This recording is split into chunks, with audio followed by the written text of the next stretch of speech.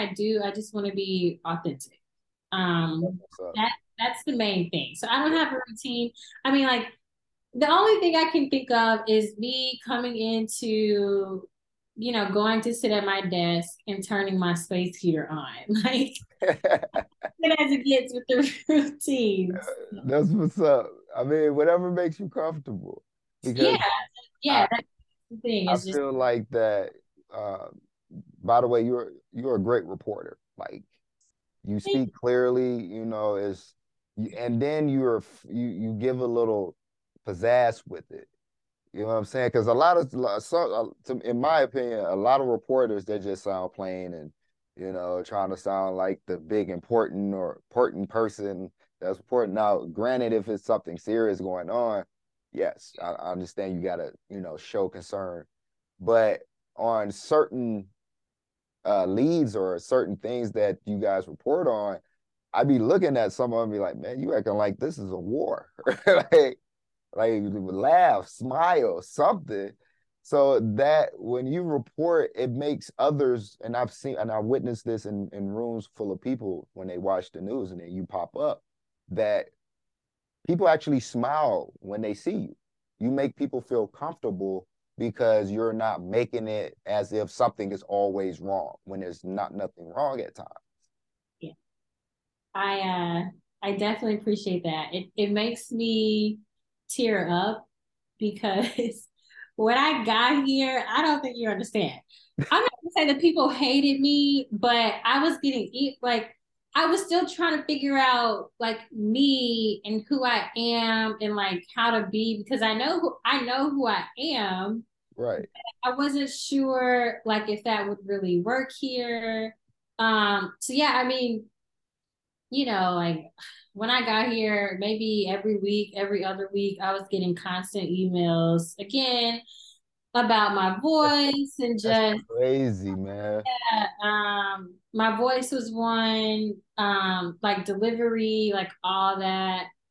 And That shows that the haters are important. We need y'all. I'm speaking to the haters. We need y'all. it was it, it was so difficult. Like I remember just crying all the time. And I think it kind of made me try to do better. Like I was giving it my all, but I think now I'm more comfortable than what I was in the beginning, and that's just the biggest thing. Like I know who I am. Like I think of myself as like a funny person. Like I think of humor as like a love language. That is my love language. Is That's just what's up. me. Like people tell me all the time, "You're funny," and I'm just like it's not that I'm intentionally trying to make y'all laugh, but I was thinking about it today. I'm like that's just who I have always been. And I don't ever want to change that. Like I want to be me when people turn on the TV. Like Right. Exactly. Now, during your any have you had any reports that you have done that was like difficult or dangerous? Because, certain situations it's almost like y'all put yourselves in harm's way sometimes to get a I report think out. recently I feel like the blizzard was one of those situations.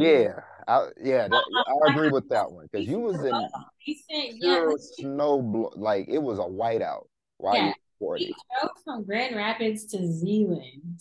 And that's a nice ways. And in those conditions, it was kind of like, whoa. Like I felt like I was having anxiety just driving to Zealand. But like I um I didn't mind like again, I feel like it's our duty to inform. We should not put our lives on the line at all. But there were a lot of people who really appreciated the coverage. Like I had people telling me, we decided to stay home that day. Like we decided not to travel because of, what we saw. And so Right. that's all I want to do. Is to help people make informed decisions every day. So yeah, the blizzard was definitely one. I have definitely covered my fair share of difficult stories. I feel like most of them, like the MSU shooting was one for sure. That's the most recent. Right. I think of some just from my previous market, because I'm still connected with some of the people and the families there. So, Wow, that's a beautiful thing. yeah, just recently, it was like the anniversary of this girl who she was pregnant at the time. She was like 8 months pregnant, just like a couple weeks to her due date, and her uh, boyfriend, ex-boyfriend, at the time killed her. And so I won't go into too much detail about that, but that was one of the hard stories. Definitely the ones that are difficult are like the missing kids, Right. or you're not even missing kids, just missing people in general. I know that there's a case still back in my previous market where like the family is still trying to search for like their daughter, their granddaughter. And Wow, yeah, that's um yeah, yeah, it's difficult. difficult. It's like you try to do what you can, but it's like if I could just go get her wherever she is, I wish I could. Right. Um, but I can't. So it's like I try to continue to put those stories out, but it's really difficult to be in that space. Man, I hear you. I hear you. Miss Pfeiffer. So I did my research. I did my little journalism thing. I'm proud of myself. And Okay. I came across that you are a part of the association, excuse me, of Black journalists. Yes. Yep. National Association of Black Journalists. Yes, you got it. Okay, all right. What does that entail, and how did you become a part of that association? My mentor at the time, like, kind of recommended it to me. And it's really just a network of just Black media professionals. So people who are in TV, radio, print, all of the different forms of communication. I mean, you have people in public relations, Wow. magazine. So yeah, it's just an organization for us to connect and learn from each other, and sometimes get different Wow. opportunities that happen. So yeah, there's not like a local chapter here. Um, So how would you, so you have to go to where you're registered at to like join a convention or seminar and whatnot? yeah, so you would just like I would like I'm active through just the national like organization, and so that's how I am able to um go to conferences and seminars and different events that they've had. So yeah, Oh, it's man. yeah, I mean that's a huge organization to be a part of as well. Um they have like a conference every year where they have like different representatives from different companies who come and they interview you, and you just really connect with people in, I mean, even network television, people in like local news, so yeah, it's that is another organization that is just really helpful and supportive too. Oh, okay. So how are you able, or what's the recommendation to get into that type of organization? I think you just sign up. Like it's nothing difficult. Obviously, there's a fee, and that's pretty much it. You just pay for it, and Oh, you have access to do. Yeah, it's just like whatever organization anyone wants to join. Like it's kind of that simple. It's not like you have to I apply. thought you had to get chose to be a part of it type, Oh no, you no, it's know? not that type of no. I mean, they want to help anyone, all like Black journalists who are up and coming, and even those who have like been in the shoes of just trying to get where they want to be, like it's just a really big networking opportunity. Wow. Have you ever met any like stars or any type of reporters that you admire? Jamel Hill, met her before. Chanel Jones, she's on Oh the wow. Today Show. Yeah, she's also a Northwestern alum. And so I've gotten to meet her. I actually got to meet Robin Roberts. It wasn't like with NABJ, but Okay. um, my family and I, my aunts, my cousin, my mom, we went to New York and they had left and my mom and I stayed. And so it was kind of a surprise. Like we went to GMA, stood outside.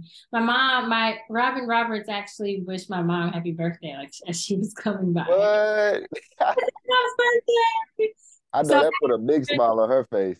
yeah, I have pictures with her. My mom has pictures with her. This was like 2016. So when I was still trying to, get into the business, like that was really nice to. Man. So one more thing.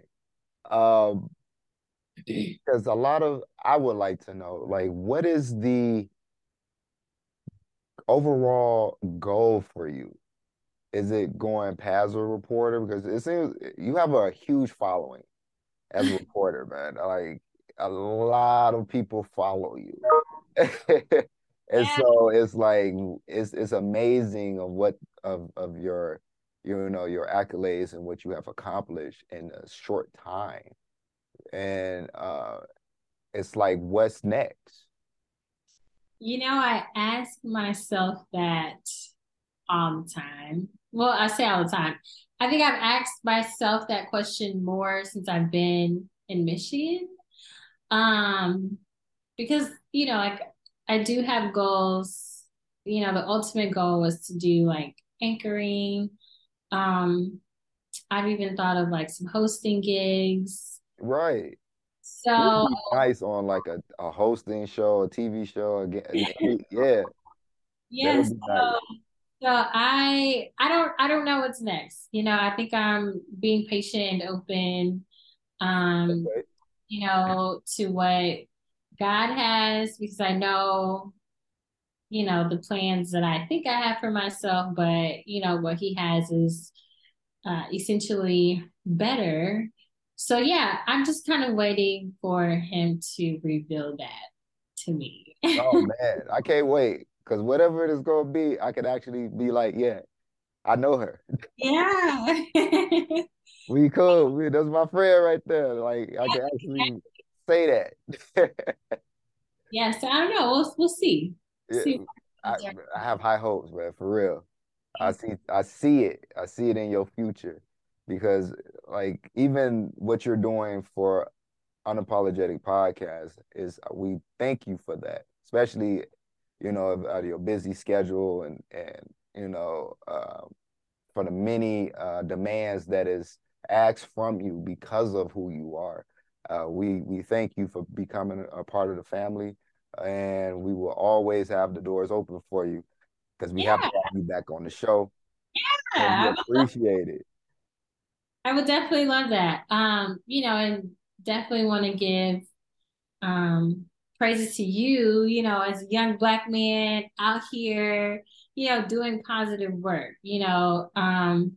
I get to see a lot of that out in the community and like, that's like one of my favorite things to see because people have these stereotypes about, Yeah. it's like people, even as a Black man. So, um, I'm glad that you are out here doing, good work for Thank sure. you. Thank you very much. And if you ever need a story, I'll be happy to be a part of it or You be.